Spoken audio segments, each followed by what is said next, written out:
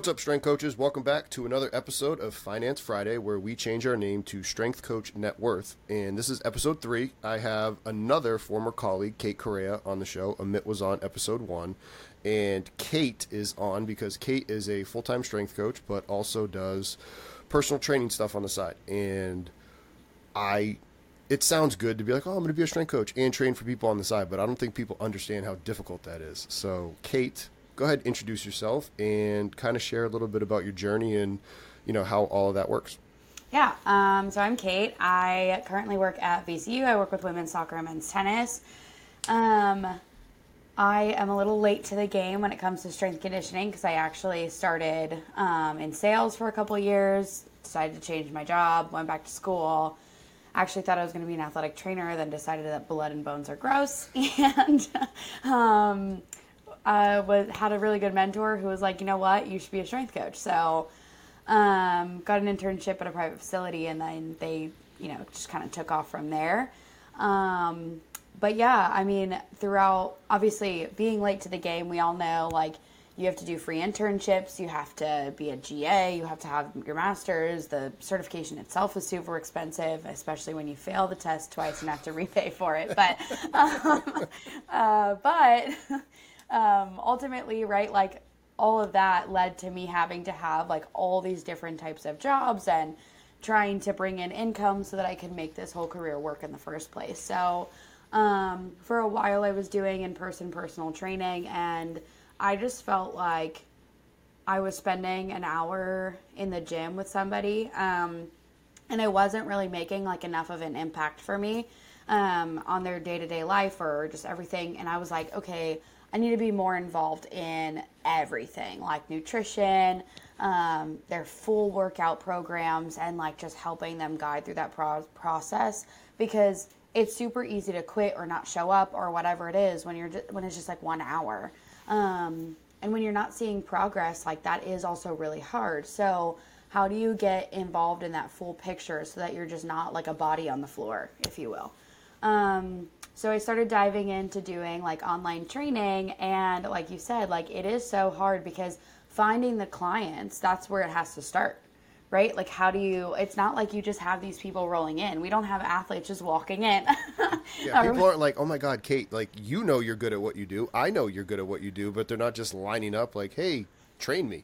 Yeah, especially, I mean, like, and I'm sure we all feel this, right? Especially as strength coaches, like, nobody understands our job or like what we do on a day-to-day basis. They're like, what do you mean? You just work in collegiate athletics, must be easy. And you're like, yeah, sure. Or like, why do you have to work every Saturday? I don't understand why you can't just take off. And like, so, they like know that you do these things, but they don't ever ask you for help. So like, your friends and family are not the first place that you start. At least in my experience, like, and then if you think about the psychological part of that, your friends and family asking you for help, like, they have to now admit to you that they need help. Yeah. And not only that, but like, then they also have to like talk to you about like holding themselves accountable and feeling that almost like shame. That's what I had started to realize from friends and family, is like opening up to you is like tough. So then you're like, okay, now my pool is even smaller. Like, where am I getting these people? Someone tell me. So I started, just like really diving into Instagram and just like figuring out what works and just hoping for the best. And then at one point I was like, okay, I have a couple of clients here or there, things were going well, but I didn't know how to like automate things, or like, when I got a lead, or like, where did I start? How did I start talking to these people? So I figured out some stuff on the back end, decided to, like, when I have some now software in place where when I get people in, they automatically are getting text messages or emails every 2 days. And like, there's already an automatic scheduler that connects with my calendar, so I don't have to worry about moving things around all the time, and, things like that. So that is now where my business is currently, but getting there, right? Like, you still have to have the income in order to get to that place. So I've been diving into posting on Instagram and hoping for the best, honestly. I mean, for me, being like, I got late to the game because my undergrad was in criminal justice, but I didn't have a background in sales. So you at least had a leg up in that. I mean, you've got to consider that is, if anything, it leveled the field back out, no? Or it definitely helped you, right? Yeah, I think in general, having like a sales background definitely helps because you know like how to communicate with people in a certain way. But I think the unique thing that even put me in a different position when I was in sales is that I genuinely always have somebody's best interest in mind. Like, I was that person that wouldn't sell to somebody if I didn't think that it was like the right fit for them. Or I would sell them like a lower package because like that was the right thing to do.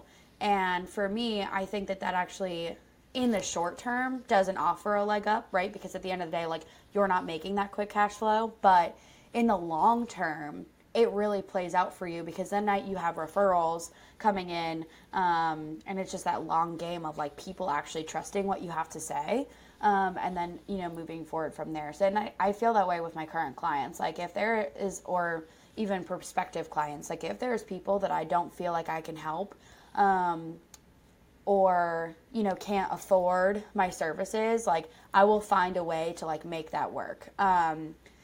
And like with that, like I am a power lifter, but I don't think that I have the skill set to help somebody who wants to compete in a powerlifting meet. I can make you strong, but I don't have like that eye for specifically like what a squat or a bench or whatever, like what that needs to look like for the long term of the sport.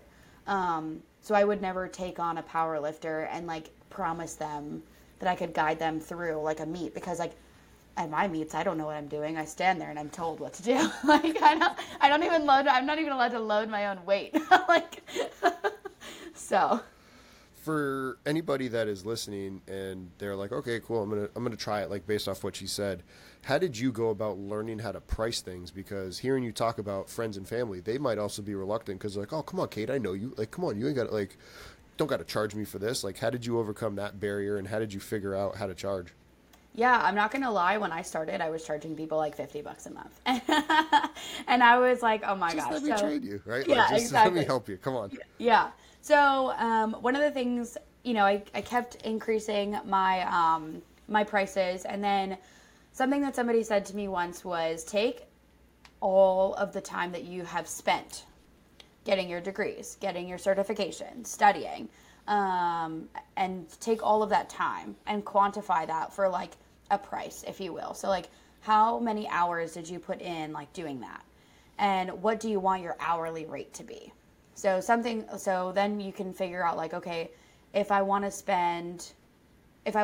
amount of hours and I spent that much money on my certifications, how many hours do I need to work at this hourly rate to get that in return? I'm hoping that makes sense.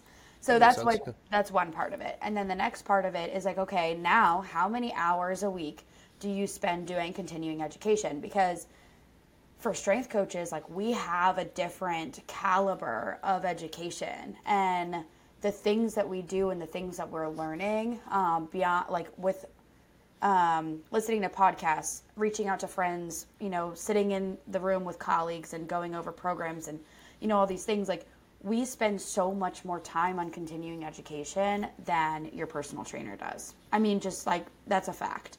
So, okay, how do you now quantify that time that you're spending? And like, yes, you are using that for your full-time job, but like, okay, so take 50% of those hours and you can now use that as well as a bank of time. And then the next thing would be figure out what your process is for your clients and like how much you're going to offer them, and figure out what like your return is. So whether you're using something like Team Builder or whether, what are the things, the softwares that you have to use, and how many clients, like basically take all of that and try to make a price that makes sense based on how many hours you're giving them and like the portion of the software that they're going to be using. Would be another like avenue. So basically I just took all of these things and I was like, okay, I have one client. Here's how much like I'm going to pour into them and what my hourly rate would be. especially if you're making changes every week, or if you offer, like, I have clients that text me and they're like, hey, this machine is being used or it's broken or whatever, like, what can I do? And I'll send them something right then and there, so long as I can, right? Because I'm a human. But like, my level of support is super high. So for me, my price point has to match that. And then also, like, if you are charging $50, $75, $125 a month, like, Quick break from the show to remind you to hit that like and subscribe button. It helps us out and it helps you be notified when we have new content get released. So again, please hit that like and subscribe button if you enjoy this content. And with that, let's get back to the show. You might get people, but none of those people are actually going to do things. Mm-hmm. They're just going to be like, oh, it's $100. Like, that's fine. Like, oh yeah, like, I am paying for it, but if I miss this workout, I miss this workout or whatever. And to be honest, like, that's so frustrating, especially as strength coaches who have a job where that's not an option. Our athletes don't have that option, right? So, you know, for us, like, that self-discipline is so important. So you need to price yourself at a point where you're returning on your investment of all your education, of your continuing education, and all the work that you're going to put into these clients. You talked about having different, you know, sales for people that had, okay, you wouldn't sell them something that they didn't need back when you were doing that. And then now if somebody needs a lower price point, how did you tier your things out? And did you do that right away? Or was it like, hey, this is my core offering, and then eventually you progressed and regressed it like an exercise? Or did you just kind of jump out right the gate with that? I threw a lot of stuff at the wall at first. I really did. Like, I was that's just what we're trying to help people cut that line. It's Yeah. like, hey, this is what you should do. Don't do that. Yeah. So I actually ended up working with a business coach who, like, more than anything is helping me with my content, because I will say that, like, Instagram and content is, like, my biggest downfall. So for her, like, she's definitely helped me a lot with that. And I've priced myself at a point where I can afford her, you know, with my clients. So when it comes to your offering, I would say have a core offer. Have a core offer, a core price. Like, this is what you need. You want this many people at this core offer. Everything else is kind of gravy. So I do have, like, a network, and so I have, like, a couple personal trainers who will actually send me nutrition only clients, right? Because they're paying, their clients are paying them for personal training, but they're not helping with that nutrition piece, so they send them to me. So now I obviously have to tailor that offer to make that work, because I can help these clients, and I know what they're doing with that personal trainer. So I made, like, a nutrition only offer. But these are, like, what I consider one-off offers. And then I have a couple people that, like, are close to me in certain ways, and I know that they can't afford the services. So I've created a way to, like, where basically they, personally, I'm, like, affiliated with a company that has an app where you can track your nutrition, and there's, like, there's workouts already in there for you. But there's other ways you can do that. Like, if you just create a blanket program, and you say, hey, I'm not going to give you one-on-one coaching, but here's a price for, like, I'll give you a 7-day meal plan quarterly, and then I'll give you, you know, here's a workout program that you can follow for the quarter, and maybe do, like, a quarterly price. But what I would say is that those need to be your one-offs. Those need to be your, like, okay, I really want to work with this person. I want to help them. I know I can. And I'll create one-off situations, but you want to have a core offer more than anything. You talking about the nutrition, how do you, and getting back to what you said about strength coaches differentiating from personal trainers, how do you feel any strength coach, because I know you have, you know, the expertise in nutrition and you love it, and that's part of the reason why you did everything that you did with us at Towson about it. But any strength coach that might feel slighted, like, oh, I wasn't allowed to talk about nutrition before, like, what's your advice to them when they start talking about nutrition and macros with clients now? Yeah, so I would obviously make sure that anything you have in place, like, have your wording to remind your clients you're not a registered dietitian. You might not even be a nutritionist. So everything that you can and say, everything that you say is a suggestion, a guideline.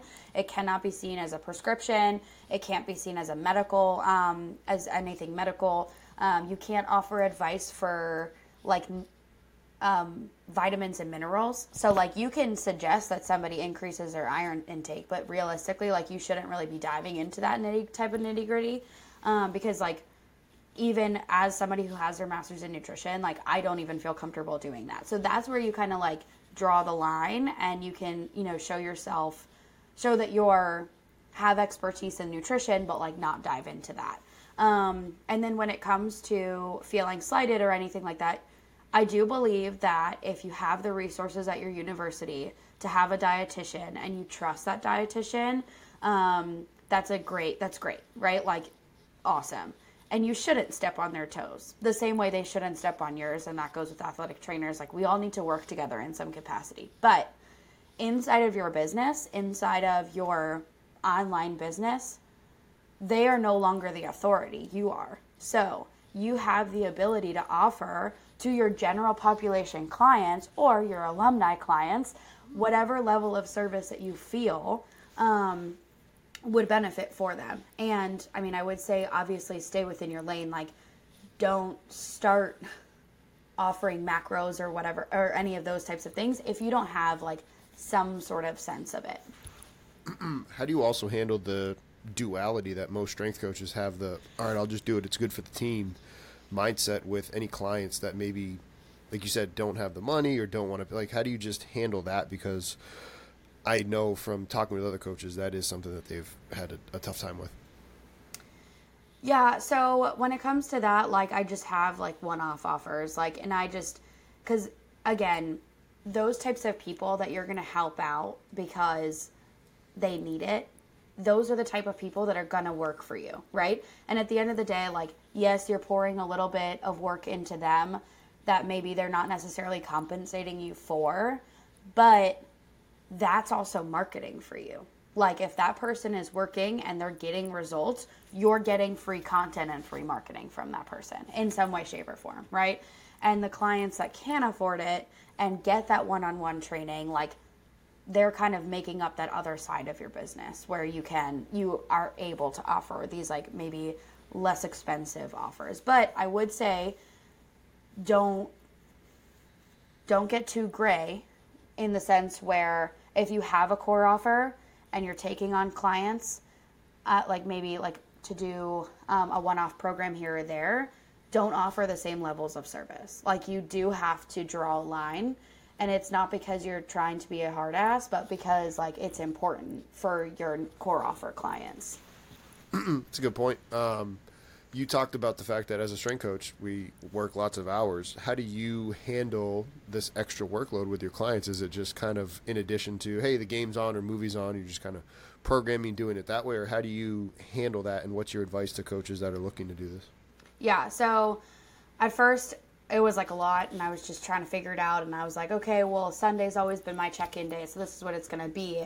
And that led to me getting home from a Sunday night soccer game and doing check-ins until 11 p.m. and then having to get up and get to the courts the next day at 6 something in the morning. And so never be afraid to change your business model to continue to serve you and your clients. So what I did was I kept check-ins on Sundays, but I've just told everybody they're getting feedback Monday night, because for my schedule, Monday night makes the most sense for me. Like, I get done work pretty early on Mondays, so I know I can go home, work out, and then do check-ins later, or do it in the afternoon. But if everyone submits that the day before, even if I have time in the morning, I can do it then.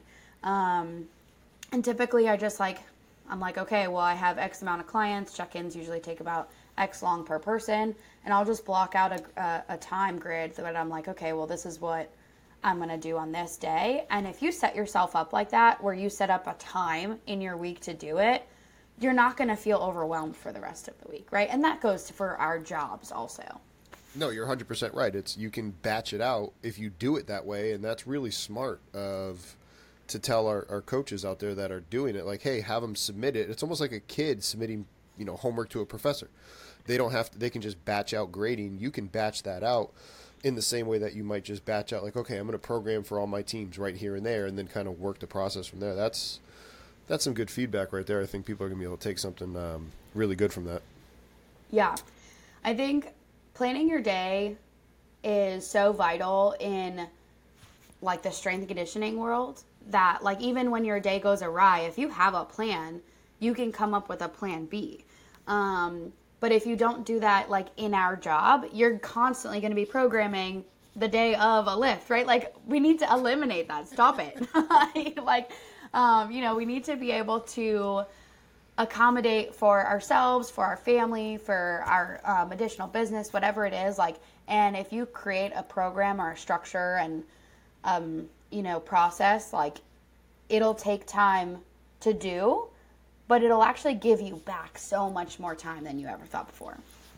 Amen to that. I think that's a good spot to keep this one, wrap it up. Like I said, this is our kind of quick hitters, but we're going to have Kate on for a full cheeky midweeky later. And I'm not sure when everybody's going to be listening to this, but she is going to continue to provide some financial advice inside the network on fundraising in your department. So stay tuned for more great advice. Kate, where can people follow you? We're going to link it down below, but just let them all know now. On Instagram, Coach Kate Correa. I have a Twitter, but I don't tweet, so. It's called X now, okay? Oh, it's not that. Yeah, yeah. so you can see I'm not. Megan even asked, she's like, is it called Xing nowadays? What is it? I was just like, you sound so old when you just said that. Who knows? I was like, you might find me on there, but don't count on anything good.